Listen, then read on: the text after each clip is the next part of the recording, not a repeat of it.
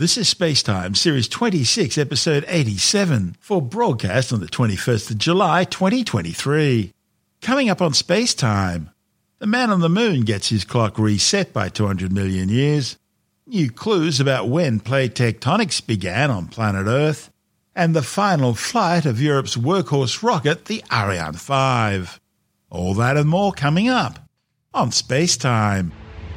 Welcome to SpaceTime with Stuart Gary.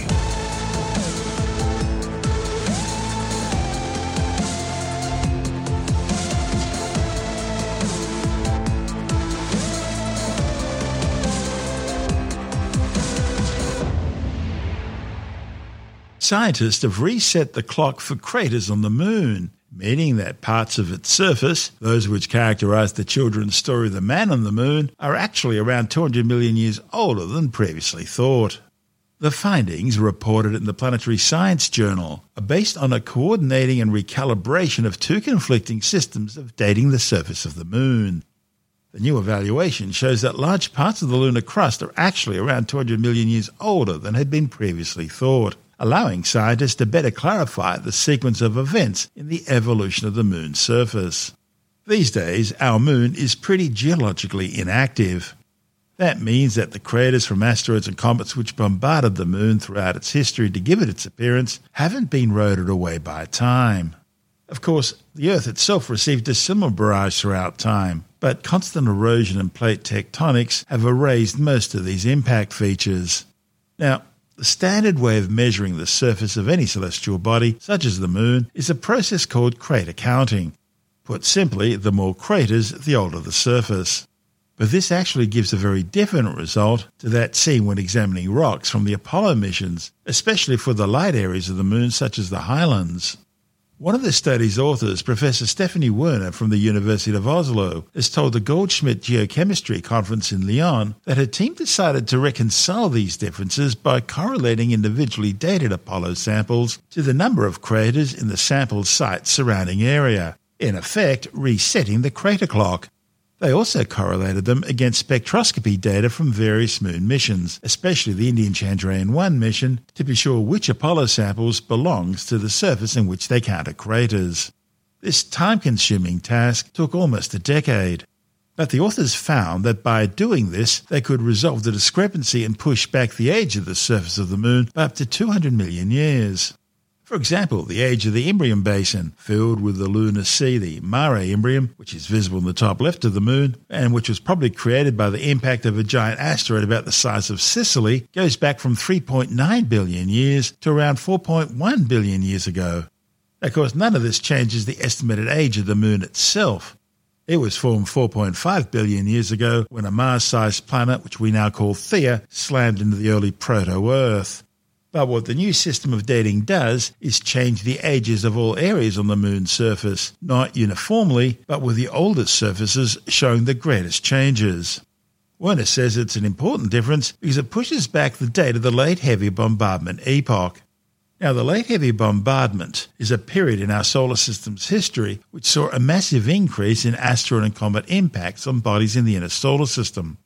It was most likely caused by the outward planetary migration of the gas giants Jupiter and Saturn to their current orbital positions. As they migrated out, the gravitational perturbations flung material around them towards the inner solar system. What it means is the late heavy bombardment took place before the more extensive volcanic activity which formed the man-in-the-moon patterns, the Mare volcanic plains, including Mare Imbrium. As this happened on the moon, the Earth was almost certain to have also suffered a similar early bombardment. But because most of the Earth's evidence is now wiped, the moon provides unique records of this early bombardment history. So far, we've had 3 successful lunar sample return programs. These were the American Apollo missions, the Russian lunar missions, and China's Chang'e mission. By combining the latest spacecraft observations with impact events recorded by lunar rocks, Werner and colleagues have greatly pushed back the records for the late heavy bombardment. And that's important because this heavy bombardment period must have affected the origin and early evolution of life on Earth, and potentially on other planets such as Mars as well. And of course, bringing back rock samples from Jezero crater on Mars will be the next giant leap forward in the search for signs of ancient life on other planets in the solar system. And also exactly when it happened, if indeed it did. This is Space Time. Still to come, new clues about when plate tectonics began on Earth, and we look at the final flight of Europe's workhorse, the Ariane 5. All that and more still to come on Space Time.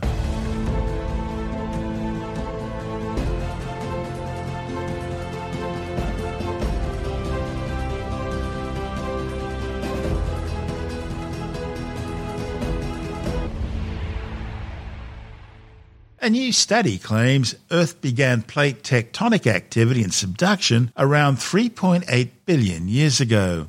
The findings, reported in the journal Science Advances, challenges all previous studies which suggest that plate tectonics began within 200 million years of the planet's creation, following the Theia impact which created the Moon 4.5 billion years ago. Earth is currently the only planet known to harbour life, and that is thanks in a large part to the operation of plate tectonics, which recycles critical biochemical elements and maintains a planetary thermostat. Subduction, the destructive force of plate tectonics that pushes one plate beneath another, is the most telltale sign of tectonics' great recycling program. But how far back in time can we really trace evidence for plate tectonics? Did Earth's plates always function as they do today, with subduction and surface material recycling? Previous studies using numerical geodynamic modelling argues that subduction and recycling were operating from as early as around 4.3 billion years ago. Now, since the Earth itself is only 4.5 billion years old, such a claim generally argues that plate tectonics were happening almost from the very beginning. However, new geochemical evidence from some of the world's oldest rocks, found in the remote lake regions of northern Canada, paints a starkly different picture of Earth's earliest history. The new study shows no signs of surface material recycling at 4 billion years, and the earliest evidence of surface recycling in the magmas dates back to just 3.8 billion years. The key to all this is silicon and oxygen isotopes in granite rocks. They act as tracers for surface material recycling into magmas. On ancient Earth, seawater was saturated with silicon due to the lack of life forms to consume it. Therefore, any heavy silicon materials from the seafloor were recycled back into magma chambers by subduction. Then, heavy silicon isotopes could be detected in granitic rock samples. One of the difficulties in applying this technique to ancient rocks is identifying primary silicon isotope composition. That's because these rocks have been reworked by heat and pressure repeatedly through Earth's history. And that's where zircons come in. They're the most abundant datable material in granitic rocks, and conveniently, they're also resistant to weathering and later alteration. So they're really like tiny little chemical time capsules. Applying ultra-high precision analytical techniques to zircon can provide the most reliable constraints on whether the detectable silicon isotope composition represents the primary signature. The study proposed systematic screening criteria for evaluating the data, carefully evaluating zircon, silicon and oxygen isotope signatures. And the authors found an abundance of heavy silicon signatures in the 4 billion-year-old rocks, which implies that the oldest samples didn't undergo subduction, in other words, no plate tectonics. However, given that these oldest rocks are just from a single location, the lack of subduction in that area doesn't mean plate tectonics wasn't going on elsewhere on the planet. Now, after careful filtering through, the data also revealed a distinct shift at 3.8 billion years in both silicon and oxygen isotopes. And it's for this reason, based on the current data, the studies concluded a possible change in the Earth's geodynamics, such as the onset of plate tectonics and subduction, probably occurred around 3.8 billion years ago. This is Space Time. Still to come, we say farewell to the Ariane 5 as it undertakes its final mission. And later in the science report, a new study blames the fishing industry for most of the plastic pollution in our oceans. All that and more still to come on Space Time.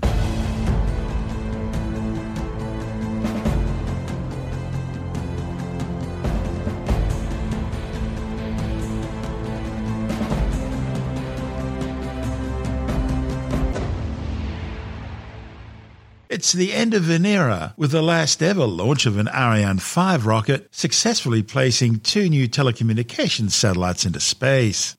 Ariane Space Flight VA261 lifted off from the European Space Agency's Kourou spaceport in French Guiana, carrying the 3,408-kilogram German Aerospace Agency DLR's Heinrich Hertz experimental satellite and the 3,572-kilogram French Syracuse 4B satellite into their respective geostationary orbits. À tous de DDO, attention pour le décompte final. 10, 9, 8, 7, 6, 5, 4, 3, 2, unité, top, allumage moteur Vulcain, allumage 2EAP, décollage, propulsion nominale. Tous les paramètres à bord sont normaux, propulsion nominale.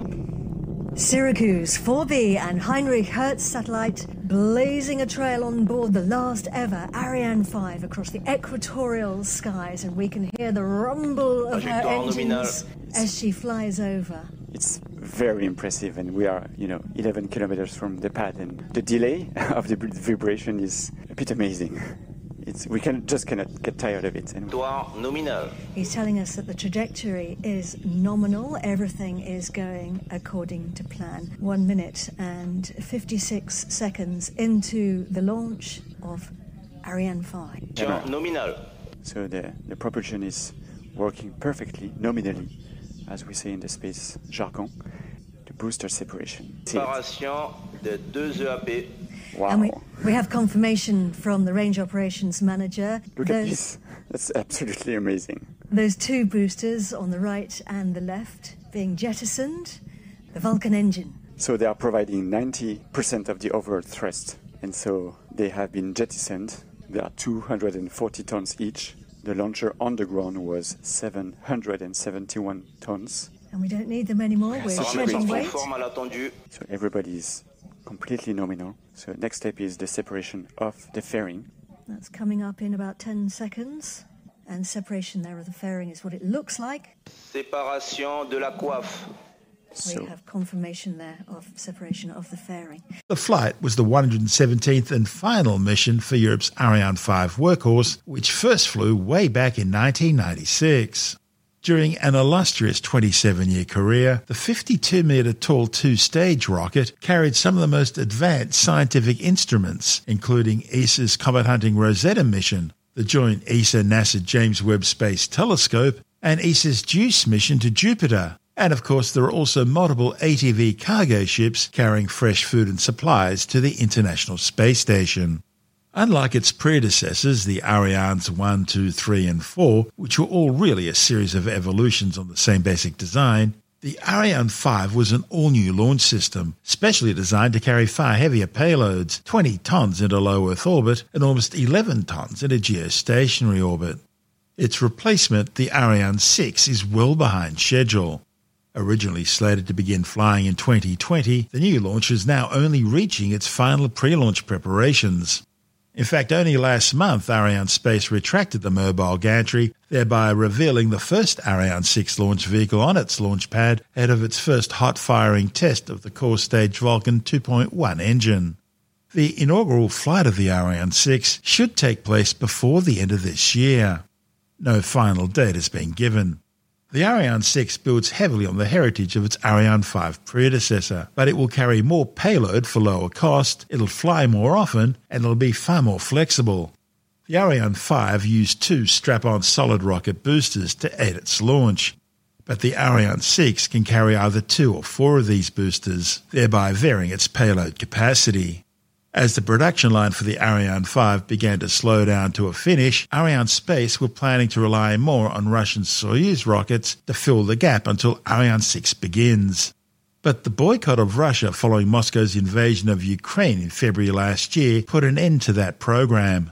And of course, another setback hit in December when Ariane Space's next-generation Vega C light launch vehicle failed during launch, grounding future flights. The Vega C is based on one of the strap-on boosters used by the Ariane 6. This is SpaceTime.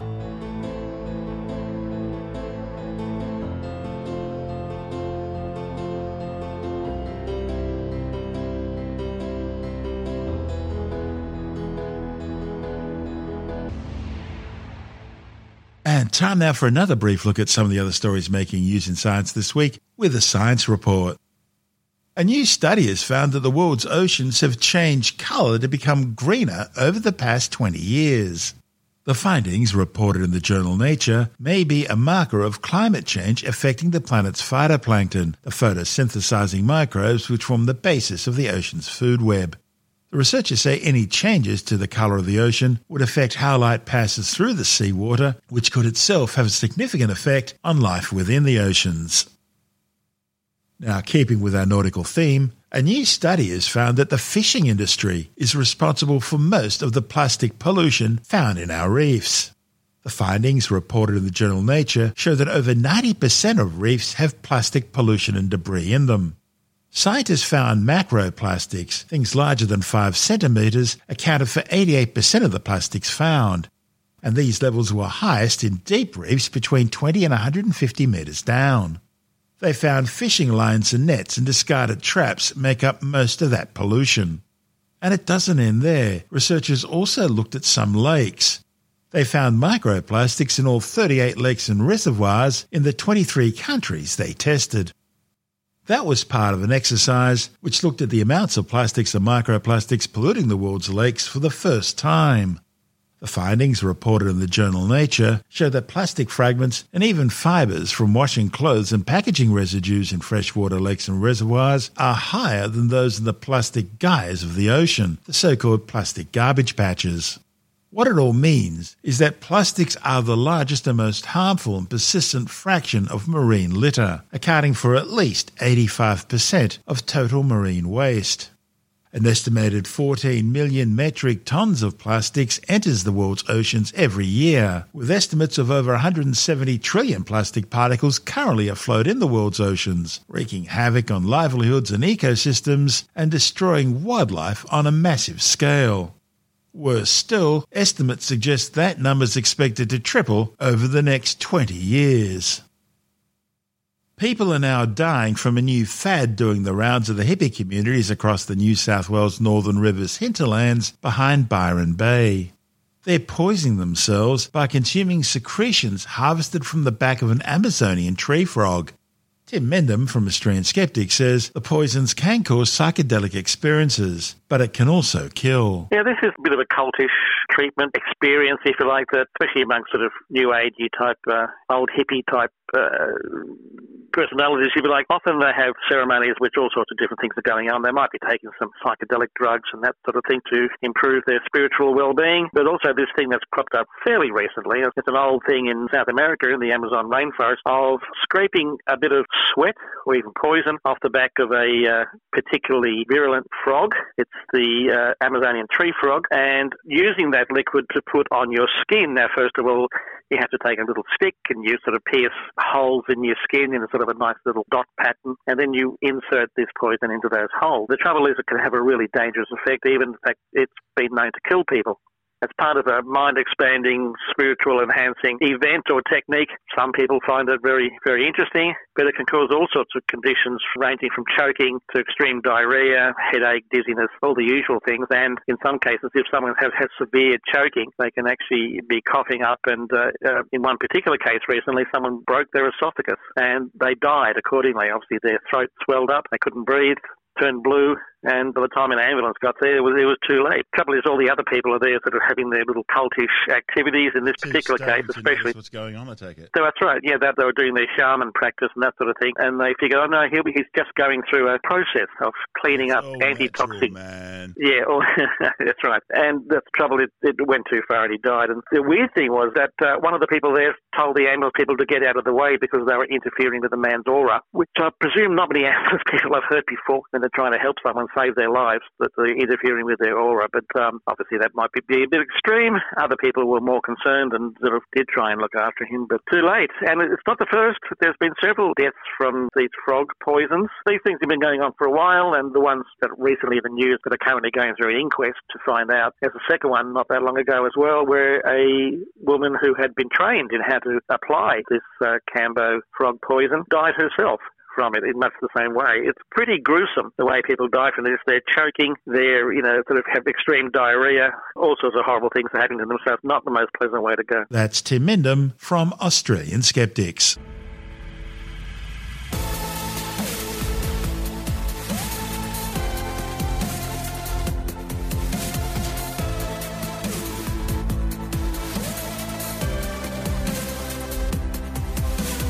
And that's the show for now. SpaceTime is available every Monday, Wednesday and Friday through Apple Podcasts, iTunes, Stitcher, Google Podcast, Pocket Casts, Spotify, Acast, Amazon Music, Bytes.com, SoundCloud, YouTube, your favourite podcast download provider, and from spacetimewithstuartgary.com. SpaceTime's also broadcast through the National Science Foundation on Science Zone Radio and on both iHeartRadio and TuneIn Radio. And you can help to support our show by visiting the SpaceTime store for a range of promotional merchandising goodies, or by becoming a SpaceTime patron, which gives you access to triple-episode commercial-free versions of the show, as well as lots of bonus audio content which doesn't go to air, access to our exclusive Facebook group, and other rewards. Just go to spacetimewithstuartgary.com for full details. And if you want more SpaceTime, please check out our blog, where you'll find all the stuff we couldn't fit in the show, as well as heaps of images, news stories, loads of videos, and things on the web I find interesting or amusing. Just go to spacetimewithstuartgary.tumblr.com. That's all one word, and that's Tumblr without the E. You can also follow us through @StuartGary on Twitter, @SpaceTimeWithStuartGary on Instagram, through our SpaceTime YouTube channel, and on Facebook, just go to facebook.com/SpaceTime with Stuart Gary. And SpaceTime is brought to you in collaboration with Australian Sky and Telescope magazine, your window on the universe. You've been listening to SpaceTime with Stuart Gary. This has been another quality podcast production from Bytes.com.